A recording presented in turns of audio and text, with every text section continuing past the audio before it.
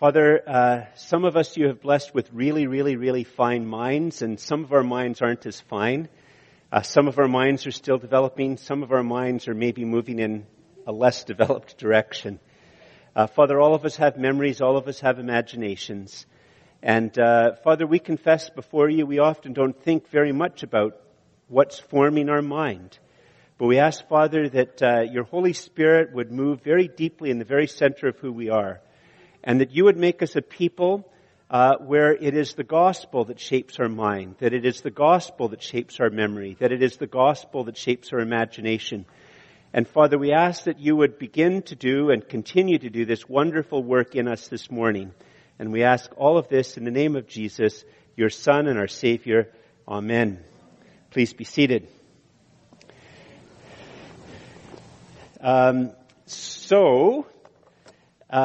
I don't know how many of you struggle with depression. I don't know how many of you struggle with different types of addictive behavior. I don't know how many of you, in fact, could maybe be described as an alcoholic or have, as I said, some other well-diagnosed problem like that. And as you know, some of the things, like some forms of depression are a little bit, there might be a chemical basis that's connected to your depression.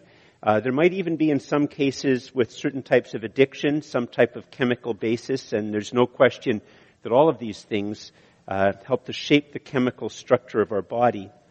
But often what goes along with a lot of addictive behavior are certain types of core beliefs, certain types of things that those who struggle with depression or addiction, they say to themselves, because we all talk to ourselves all of the time, right? And often the things that we say to ourselves are very different than the things that we say outside to others.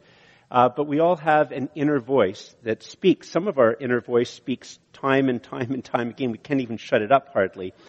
And if you were to somehow be able to listen to the inner voice of a person struggling with depression, or the inner voice of a person struggling with alcoholism or some type of addiction, there are several types of things that you would probably hear them say to themselves on a regular basis.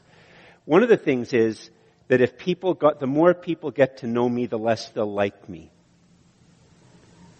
That if people were just to be able to see what I was really like, what I'm like when nobody's around, what's going on inside of me, as they get to know me more and more and more, they will like me less and less and less and less.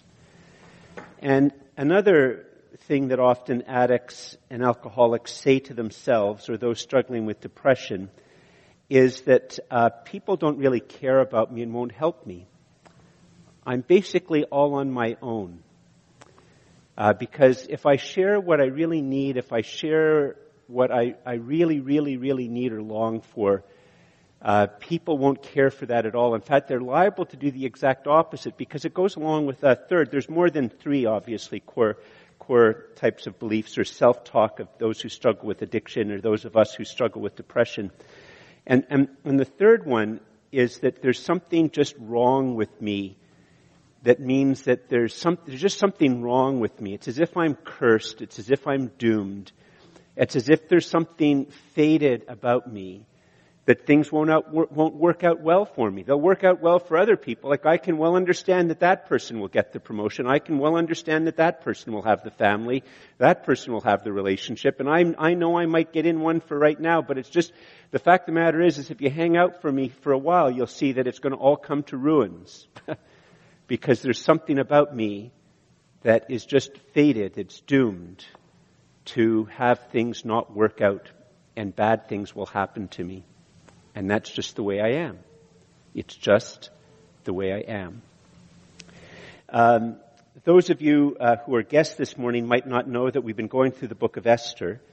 And the book of Esther actually has, especially as it comes to a conclusion, this is the last sermon on the book of Esther, it actually has some very, very powerful things to say for those of us who struggle with that sense of a type of a doom or a fate that is hanging over us. So it'd be very helpful if you open your Bibles to the book of Esther. We'll be looking at chapter 9 and 10. 10 is only 3 verses long, and it's our final sermon in the series. The sermon series is called The Hidden God in a Broken World, and and so what's going to be happening, the words of the text are going to be on the screen for those of you who don't have the Bible, because about half of the sermon, a little bit more than half of the sermon, is we're just going to read the story. Because why? Well, because my great hope every week is that you'll remember the Bible more than you'll remember what I say, because my words are just my words, and the Bible is the Word of God. But where we come to in the story, as the story is winding to its conclusion, is that genocide has been planned against the Jewish people. And the architect of that genocide was a man by the name of Haman. And the story is set in the peak years, the pinnacle years of the Persian Empire. Xerxes is the emperor. It's generally regarded in history as sort of the peak years of the empire, him and sort of the emperor on either side of him, absolute peak. And at the peak of this, the Persian Empire, genocide has been planned for the Jewish people. The mechanisms of the state were mobilized. There was an attempt to inflame public sentiment against the Jewish people, that they would join into this one day when every Jewish person, whether the oldest man, a military-aged man, whether a woman, an elderly woman, a young woman, whether the youngest child, that they would all be killed on the same day. And as we saw in how that story, it develops throughout the book of Esther, and as we saw last week, the part which is just before this, is by God's providence, the king's heart is changed. Haman, the architect of the genocide, is killed. And the king gives Mordecai and Esther, a Jewish man, and Esther is one of the king's queens, and she's Jewish. And Mordecai is her uncle and adopted father. And they sort of now, the king says, well, you come up with a plan to stop this. And the plan that they come up with, we talked about it at length last week, because on one level it was very bloodthirsty. But basically their plan was that on the day that genocide is planned, they send out a directive and say that all of the Jewish people can gather, they can organize, and they can defend themselves. So that the day when everybody is going to attack them is the day that they're able to defend themselves. And so now as the book comes to an end, we find out what happens. Like, what happens? If they're able to defend themselves. Will they all die? Will it be a bloodbath? Like, what happens? Well, this is what we find out today. So verse 1 starts like this. Now in the 12th month, which is the month of Adar, on the 13th day of the same, when the king's command and edict were about to be carried out, on the very day when the enemies of the Jewish people hoped to gain the mastery over them, the reverse occurred. Verse 1 is in some ways a summary of the whole end of the book on one level. The reverse occurred. The Jewish people gained mastery over those who hated them. The Jews gathered in their cities throughout all the provinces of King Xerxes. I'm just going to use Xerxes. It's Ahasuerus, but I'm going to say Xerxes. It's two names for the same man. He's better known to history as Xerxes, so that's what I will say. To King Xerxes, to lay hands on those who sought them their harm, and no one could stand against them. Could stand against the Jewish people. For the fear of them had fallen on all the peoples. All the officials of the provinces and the satraps and the governors and the royal agents also helped the Jews. For the fear of Mordecai had fallen on them. For Mordecai was great in the king's house, and his fame spread throughout all the provinces. For the man Mordecai grew more and more powerful. Now just sort of pause there. This is very important to the story, but the events that I was describing happening just before this in chapters 7 and 8, there's about 8.5 months between those events when Mordecai is given a promotion to very, very, very high up in the empire, and the letter that goes from Mordecai and Esther is sent to all of the officials, all of the nobles, the agents in the empire, and the citizens. It's also proclaimed to the citizens, and that's about 8.5 months earlier. And it's a very interesting example here of a modern phenomenon, and we're in fact living through it right now.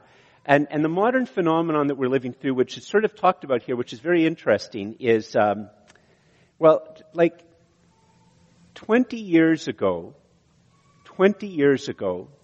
no question, the House of Commons would have voted probably 95% against same-sex marriage, just 20 years ago. And probably 20 years ago, House of Commons would have voted 100% against doctor-assisted suicide. And maybe even 10 years ago, there would have been unanimous belief that transgender people shouldn't be given a sort of a privileged position.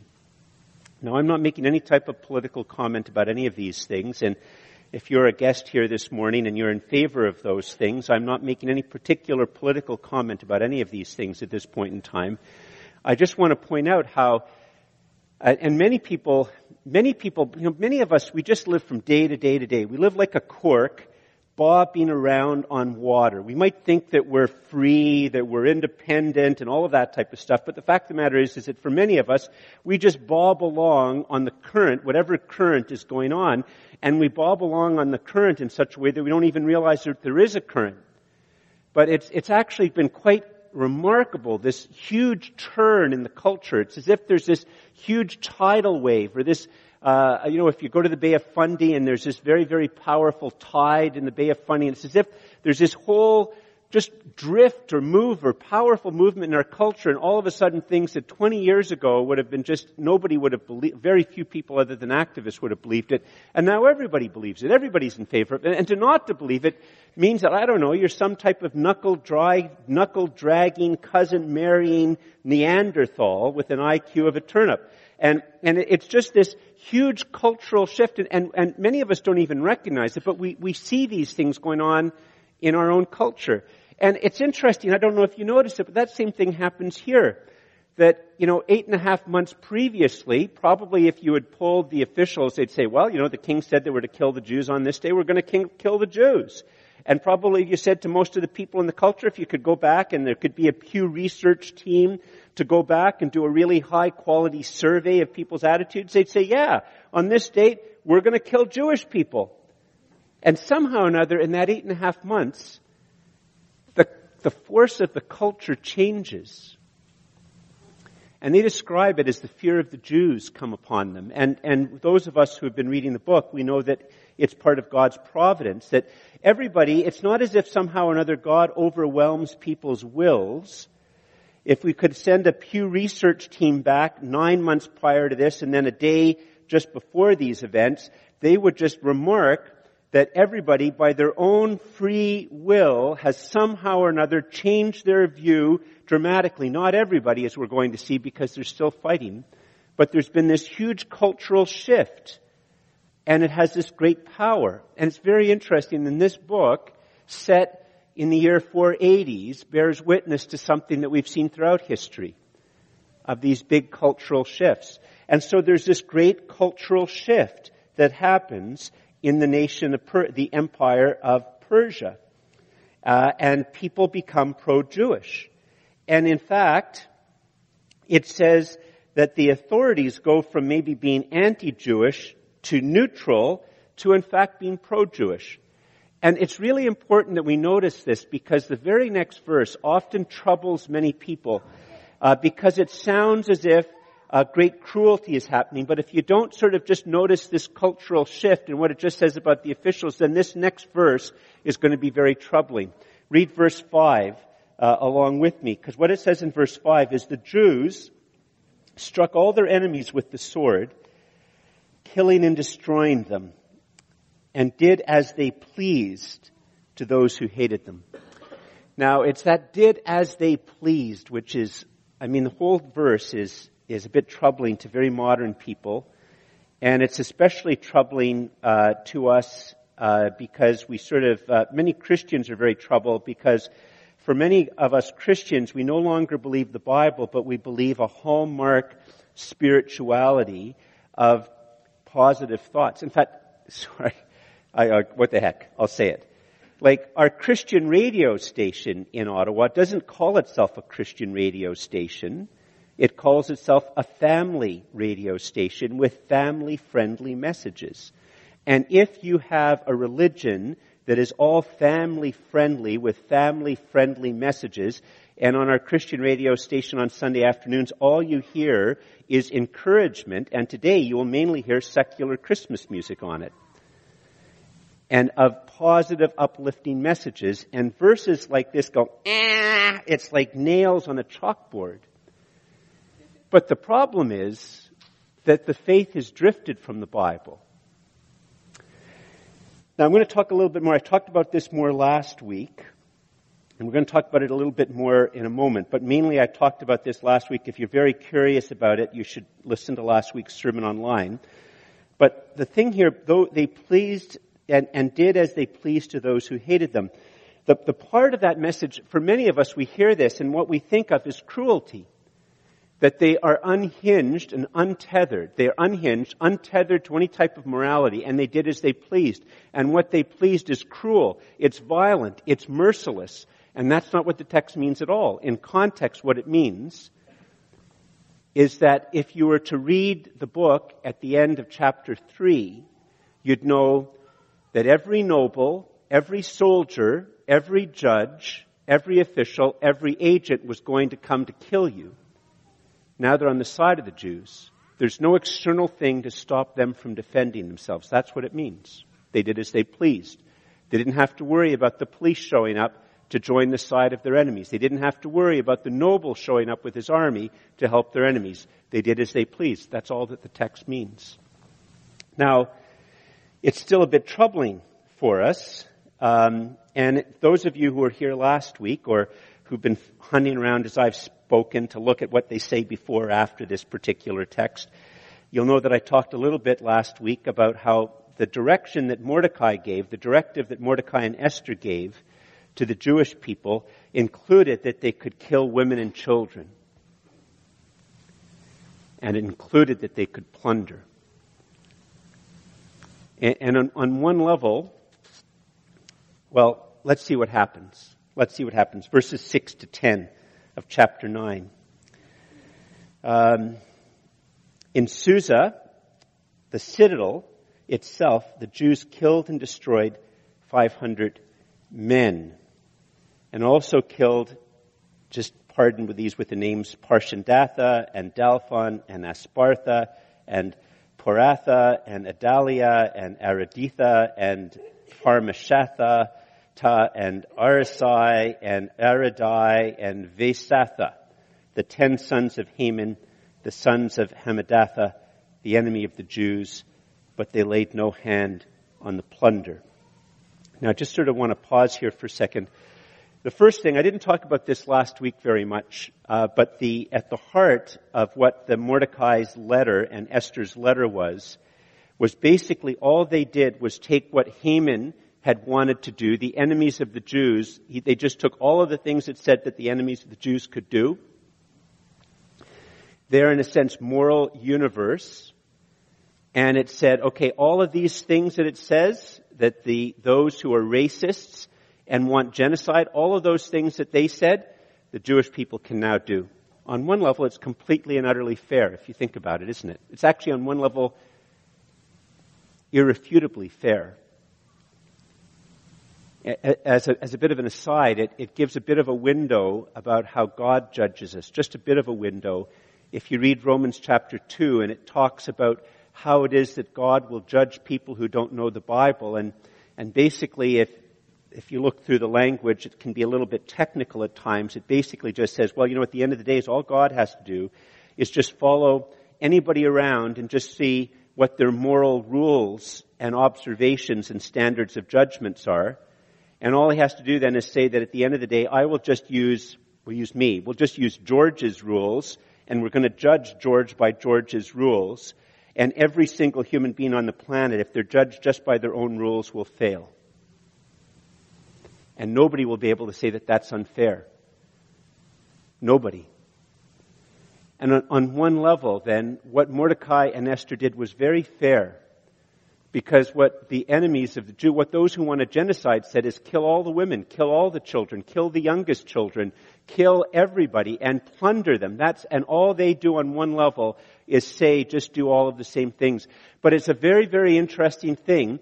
And this is part of how to learn how to read the Bible. Because what the Jewish people do is they don't listen to what the people who believe in genocide say is the way to live. What they end up doing is they listen to what the Bible says you should do in terms of living. And you only notice it if you read it very, very carefully. Because what the text says is it says only men are killed. Only, in a sense, military-aged men are killed. No women are killed, no children are killed. And it also says here that no plunder is taken. In fact, the no plunder is taken is very important. It's repeated twice later on. It's said 3 times within a couple of verses that no plunder is taken. And it's at the level of the original language of the Hebrew. There's some languages here which shows that the Jewish people understood from what we call the Old Testament, those books of the Bible written before Jesus, and our Jewish friends call it the Tanakh. And what they did is they're aware of what it says in Genesis. They're aware of what it says in the book of Joshua. They're aware of what it says in the book of Exodus. They're aware of what it says in the book of Deuteronomy. And they're aware of all of these texts in the Old, and they're aware of what the text says in 1 Samuel. And in all of these texts, there's a set of rules that when this is not just any old battle, but this is a battle where the Lord is going to deliver His people. And when the Lord is going to deliver His people, using His own people, but it's still the Lord who is delivering His people, they are to take no plunder, nor are they to kill women and children. And so they do not listen to Mordecai and Esther's letter on one level. They do in the sense that they arm themselves and fight. But they actually are governed by what the Tanakh says, what the Old Testament says. Which is profoundly countercultural and would have shocked all the Persians and all of the pagans, all of the Zoroastrians and all of the pagans who had observed that no plunder was taken and the women and children were not killed.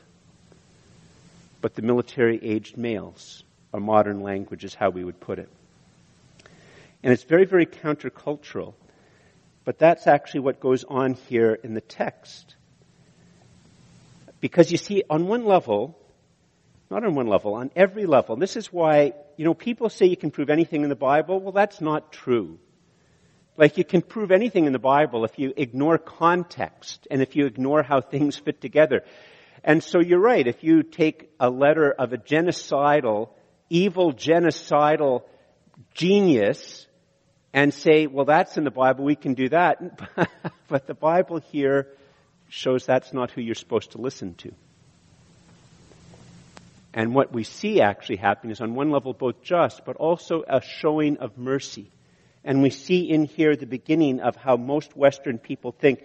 Most secular people would say that that's the way that you handle something like this, even though they don't know that it does not come from a study of evolution, but it comes from the Bible. They have amnesia about the source of their belief. So, the story isn't over. We've got up to verse 10. But what about the king of Persia? I haven't talked about it very much. The king of Persia was a Zoroastrian. He wasn't a pagan. He was a Zoroastrian. But at the same time, within their whole worldview, he was a virtual god. It was like divine right of kings in steroids.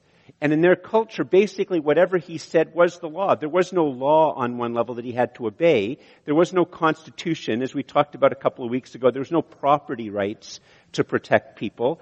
Basically, he said it and that's it. And so what is the king going to think of the fact that all these people have been killed? Is he going to be happy with it? Is he going to be sad? Is he going to be worried, want to distance himself from Esther, one of his queens that told them that this is what he should do? Well, what happens? Verse 11 and 12, we see how the king reacts. And it is just so typical of people with that type of power. Look at verse 11 and 12. That very day, the number of those killed in Susa, the citadel, was reported to the king.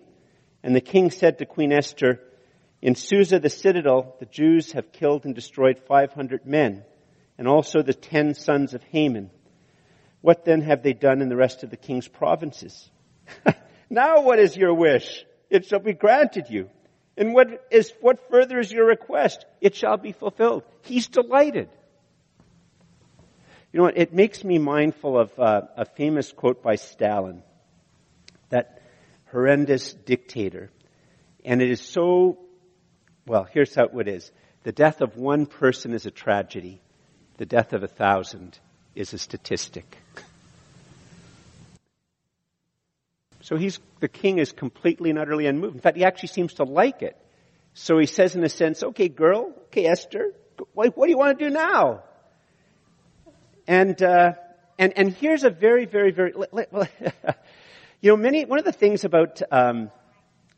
that people think about the Bible, people who, and unfortunately this stereotype is maintained by many Christians, unfortunately, but people think that if you read the Bible is going to tell women that they have to be weak, they have to be stupid, they have to just, blah, blah, blah, blah, but it's all weak, they're all nice, they're all kind, they're all gentle, that it's all a whole pile of stereotypes. But that's actually not how the Bible describes women. Like, look what Esther suggests. What is it she wants to do in verses 13 and 14?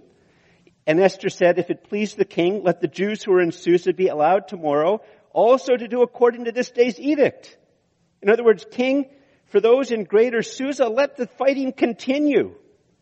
And let the 10 sons of Haman be hanged on the gallows. What she says is, king, what I think we should do, says Esther,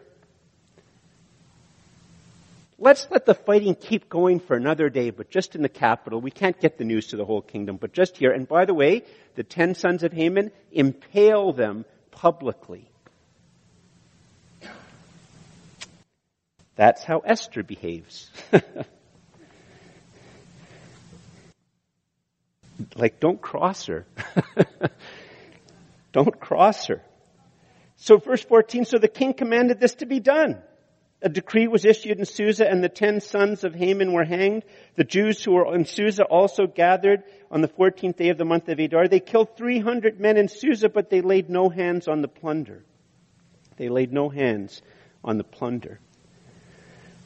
So, now by the way, remember I said how Mordecai and Esther had this directive, but the Jewish people actually didn't follow it completely. Once again, one of the things you can talk about over coffee is, do you agree with what Esther said or not? And you can disagree with it because it's just her view. It'd be a very interesting thing over coffee. If you had been Esther's advisor, would you say, you go girl, that's exactly the advice we want. Impale those guys and let the fighting go. Is that what you'd say is the good thing? Or would you say, come on, Esther, show some mercy. Ooh, do you really want men? Anyway, whatever. It's an interesting point of conversation. The Bible doesn't say this is the right thing to do. It says what Esther did. But the important thing in the rest of the text is what's happening amongst the Jewish people as a result of this. Is this day amongst the Jewish people, is it causing them a sense of horror about what they've done as they think about it the next day? Is it encouraging them to violence? Is it encouraging them, what happens? Well, you find out in verses 16 and 19.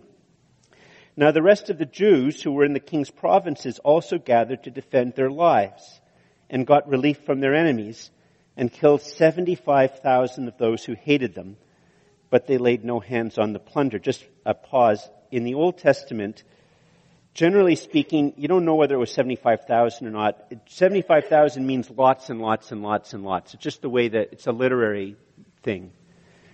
Anyway, but it means there's a lot who died. Verse 17, this was on the 13th day of the month of Adar, and on the 14th day they rested and made that day a day of feasting and gladness. But the Jews who were in Susa gathered on the 13th day and on the 14th and rested on the 15th day, making that a day of feasting and gladness. Therefore the Jews of the villages who live in rural towns hold the 14th day of the month of Adar as a day for gladness and feasting, as a holiday, and as a day on which they send gifts of food to one another.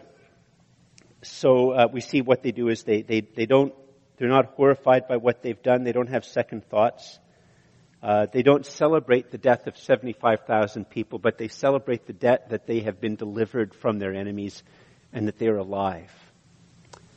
And they celebrate it with feasting and with the giving of gifts. But, and by the way, they don't tell how many Jewish people died. Obviously, Jewish people died in this whole day. But that's what happened immediately the day after, and we can understand that. But what happens now as you think about it, like the week or the month or the year afterwards, and you think back on that day, like now what are the Jewish people thinking? Like one thing which they could be thinking is, part of our problem with all of this is that we're too different from the Persians. Maybe what we should do is become more Persian. Like if we become more Persian, if we worship more similar to them, and if we dress more similar to them, and if we just sort of add some of their religious practices and their views of how the world works, and if we bring all of that into our life and become more Persian, then maybe things like this won't ever have to happen to us again. That would be a very reasonable response. Maybe they would do, like often goes on in much of our culture today amongst the knowledge class, is to start to be ashamed of what they've done, which of course describes what happens in much of our culture, is a lack of shame about what they themselves are doing, which is wrong, but a shame about their past and their tradition. Is that what's going to happen? Well, the rest of the Bible, the rest of the story helps to communicate whether they choose the path of trying to fit in or they choose a very, very different path. And they choose a very, very, let's just see. Verse 20 and 22. And Mordecai recorded these things and sent letters to all the Jews who were in the provinces of King Xerxes, both near and far, obliging them to keep the 14th day of the month of Adar and also the 15th day of the same year by year, as the days on which the Jews got relief from their enemies, and as the month that had been turned for them from sorrow into gladness and from mourning into a holiday, and that they should make them days of feasting and gladness, days for sending gifts of food to one another and gifts to the poor. So we see that actually, rather than accommodating to Persian culture, Mordecai has this plan that it's in fact they are to become more Jewish. They are to become, in a sense, more the covenant people. That they are to, in fact, not just have this as a one-off, but it's to become something that every year they will remember that the Lord delivered them. They will remember this and set the day aside as a holiday, and they'll remember it by feasting, and they'll remember it by sending of gifts, and they'll remember it by remembering the poor and giving food to the poor. And they do more than just that. They also remember it in a very, very particular way that sets the Lord at the center, but in a sort of an ironic, hidden way. But they put the Lord at the center of their remembrance. And it's seen in verses 23 through 26. And here's where it comes. So the Jews accepted what they had started to do and what Mordecai had written to them. For Haman the Haggagite, the son of Hammedatha, the enemy of all the Jews, had plotted against the Jews to destroy them and had cast that is, cast lots, to crush and to destroy them.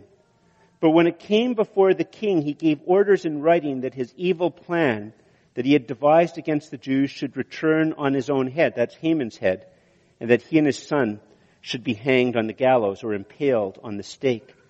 Therefore they called these days Purim, after the term pure.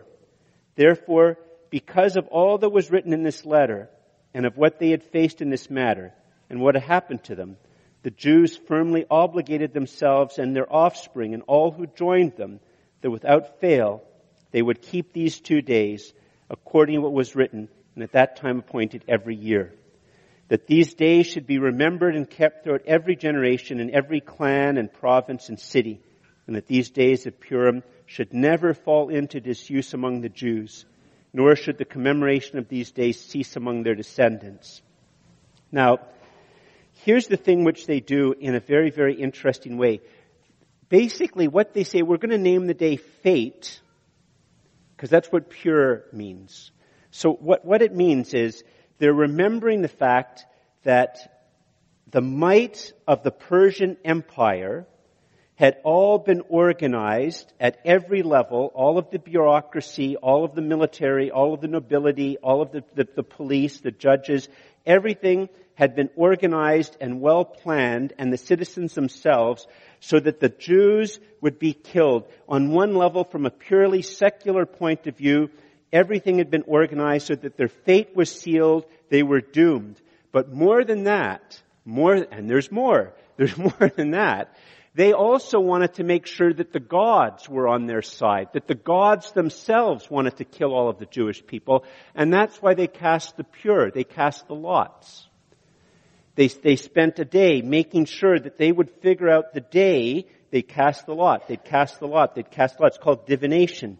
And the purpose of it was to find the day, and when the day came, they said, aha, this is the day. The gods themselves have told us that on this day, the gods themselves will bless our efforts to kill every single Jewish person. The gods have decreed it. The virtual God will decree it. The bureaucracy, the nobility, the intelligentsia, the army, everybody, all have decreed it. From the gods to all of the officials have decreed the fate and the doom of the Jews, and we, Jewish people, will remember from all eternity until the Messiah returns this word of doom and fate set by empires, set by the gods, was rubbish. Rubbish. A delusion. A fantasy. An illusion. A lie. And they remember it in the name. They remember it in the name. I'll show you an image in a moment. It's a long time. I'm just going to say, we're going to go now to our other points. I just want to say two little things in the end. Just before we get into to try to wrap it all up.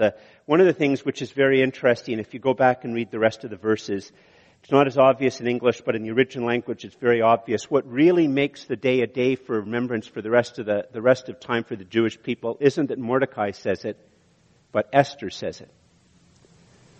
This is a holiday for the Jewish people forever and ever and ever, because it was finally the seal that made it permanent was the decision by the queen, not by men. That's what the text says. And the other thing which is very interesting, and this is very important for all of you, is that Mordecai continues in secular work. He continues his work in the bureaucracy for the good of the city and the good of the nation. Andrew, if you could put up did you do this slide that I said about fate and everything? There you go. That's what Purim means. In a sense, when Jewish people celebrate Purim, it says what it says is fate, but they know in the context of the story that any one of those three things can be the way that it's actually saying. Fate, line through it. Fate not, no fate. That's what the day reminds. So just to try to wrap this, remember I began by saying that people who struggle with depression and addictions, they often have some very, very powerful core beliefs.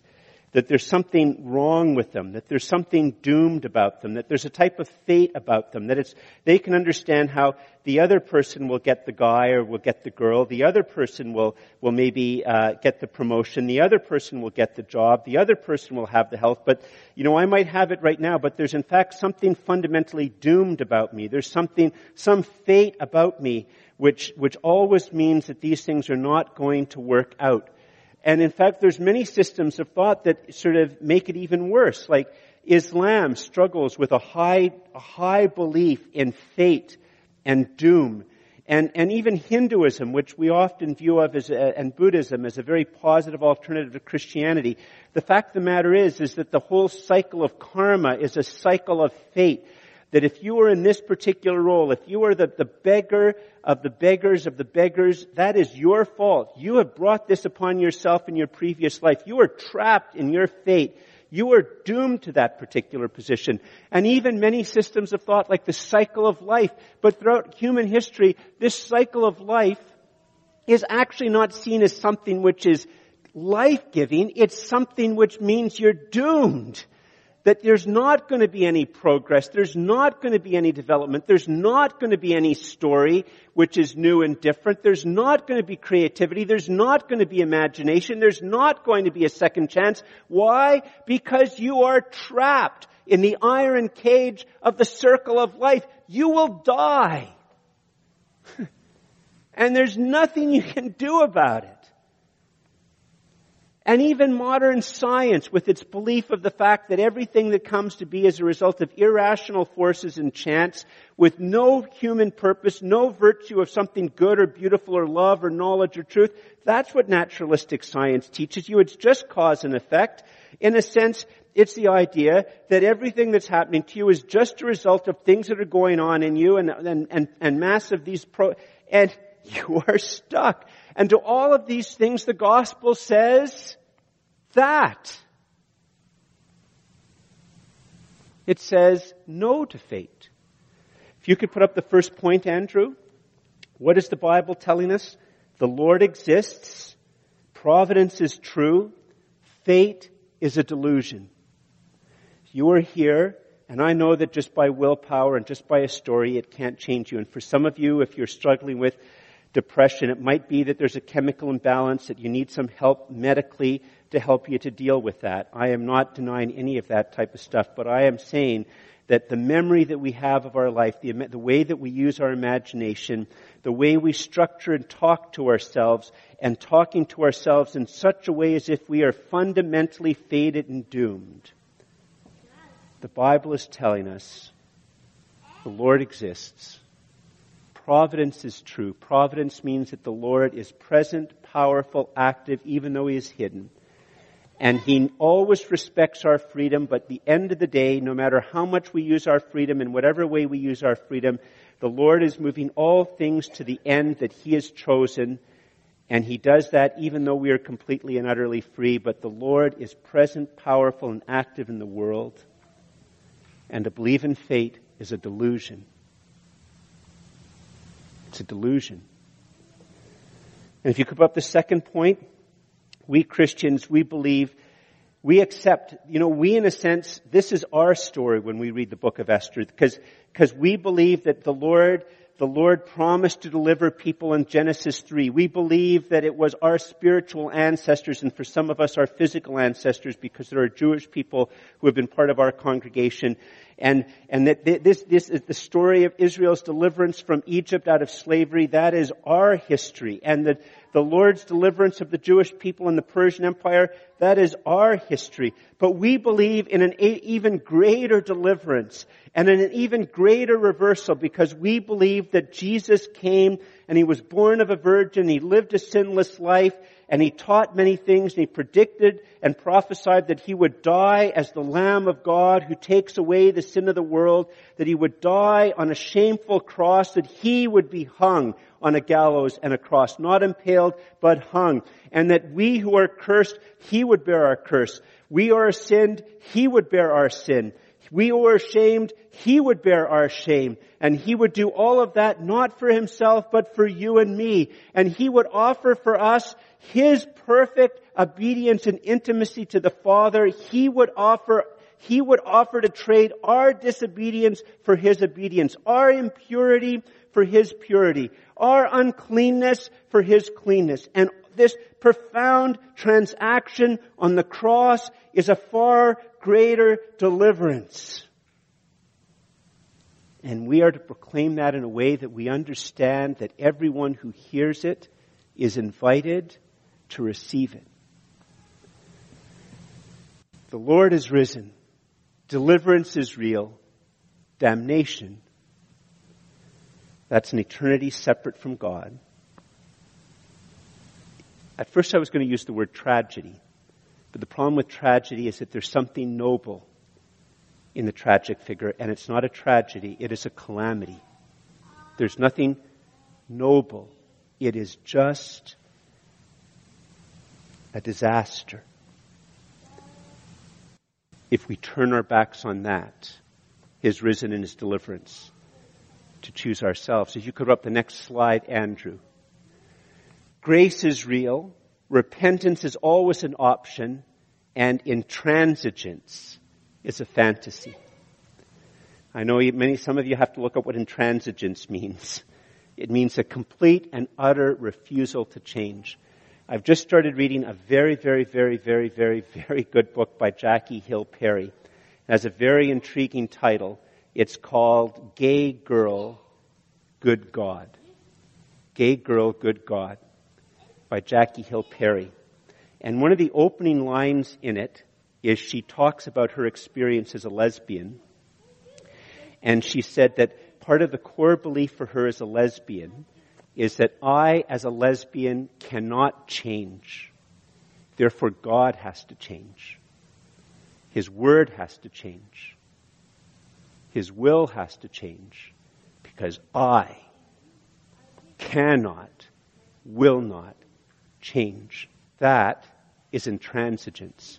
And the very next line, she says it's an illusion and a fantasy which is not true. God will never change because God is always good. And all I can do is change as a result of the goodness and the grace of God. And my refusal to bend my knee is intransigence and not something which is impossible. And whether it's that, whether it's any type of sin that we cling to, that we think we cannot live our lives without this idol, without this sin, that it's impossible and somehow or another everything else has to change, that is intransigence. It is a fantasy. For the fact of the matter is that God's unmerited kindness and goodness to human beings through the cross is real.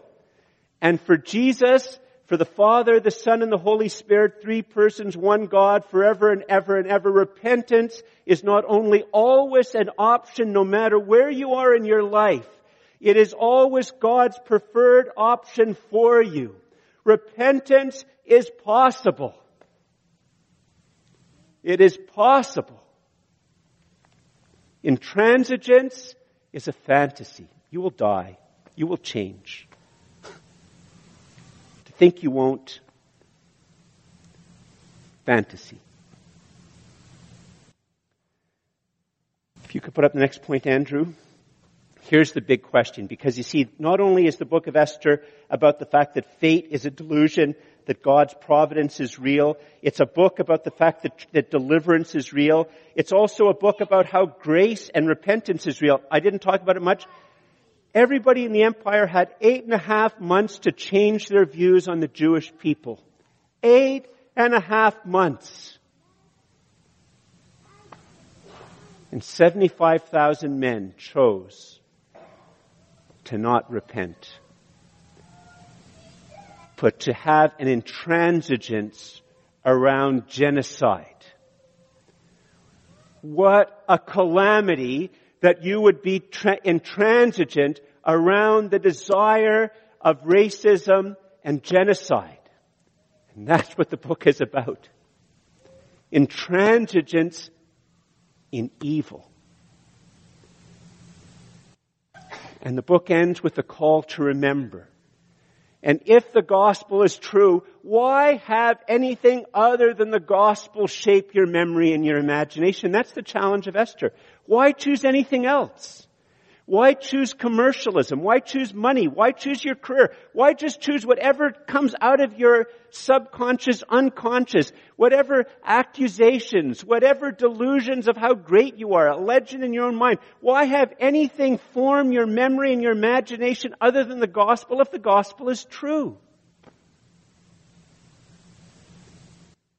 You see, that's why it's the Lord's Day, why out of every 7 day there's a Lord's Day. And the heart of the Lord's Day is that the people of God would gather, and every Lord's Day the gospel is proclaimed to Christians and non-Christians alike, whoever gathers. Why? Because there is the desire of the Lord that the gospel would start to be that which shapes our memory and our imagination. It's why ancient Christians came up with the Christian year of Advent and Christmas and Easter, so that time itself would help us to remember the great acts of salvation. It's why churches have small life groups, so that you can gather together and you can do life with other people, because the fact of the matter is that our minds and our memories and our imaginations untethered will have all sorts of accusations and all sorts of denunciations and all sorts of ways that the devil speaks into our life to make us feel bad about ourselves or feel like we're completely and utterly proud or as if we can't repent. And so we need to live life together with other Christians. It's why we memorize the Bible. It's why we read the Bible. It's why we have the daily offices or daily quiet times. It's why we do those things. And it should all be done, not just that it's a religious duty, but we do it with the next prayer. If you could put up the final prayer. Lord, please grow in me the habits and disciplines I need so that your gospel shapes my memory and my imagination. And as the gospel shapes our memory and imagination, as the gospel grips us, we grow in freedom. Living not out of evil, but living for God's glory. That's the gospel. It's the message of Esther.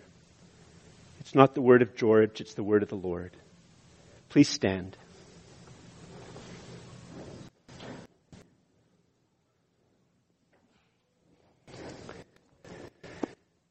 Just want to say, as we close, I'm going to invite you to all pray that prayer with me. Here's the wonderful thing. You know, the wonderful thing about the Lord is the Lord sometimes can change you like that. He really can. And you've probably met people who are able to stop drinking or stop drugs or stop smoking or stop, be able to forgive just like that. And that's very true. And you can ask the Lord to do that. Ask the Lord to do that. But for a lot of things in our lives, it's a slower process. It's week by week of the Lord's day in God's people. It's small victories. And it might be that over the course of the year, it is 53 steps back, but it's actually been 74 steps forward, and that's actually a net gain of 21 steps in the right direction. And a lot of times we might not see very much change in a day, but you can see a lot of change in a year. And so I just want to say that for some of us who struggle with addictions, and some of us who struggle with alcoholism, and some of us who struggle with depression, and some of us who struggle with dark thoughts, I'm not saying that if you pray that prayer, it's going to instantly change you. I'm not, it might. And pray that the Lord, that it will might. And if it does, we will all go hip, hip, hooray, yahoo, praise God, hallelujah. That's what God's people should do. But for many of us, the Lord hears that prayer. He wants to shape us by the gospel. He wants to shape our memory by the gospel, and He wants to shape our imagination. Because you see, what's anxiety? Anxiety is a waste of the imagination. It's imagining the worst and fate and doom. And that's why memory and imagination are so closely connected.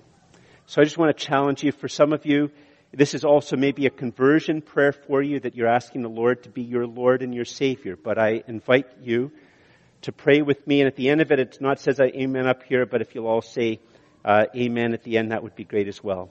Let's pray. Lord, please grow in me the habits and disciplines I need, so that your gospel shapes my memory and my imagination, and I grow in freedom, living for your glory. And all God's people said, Amen.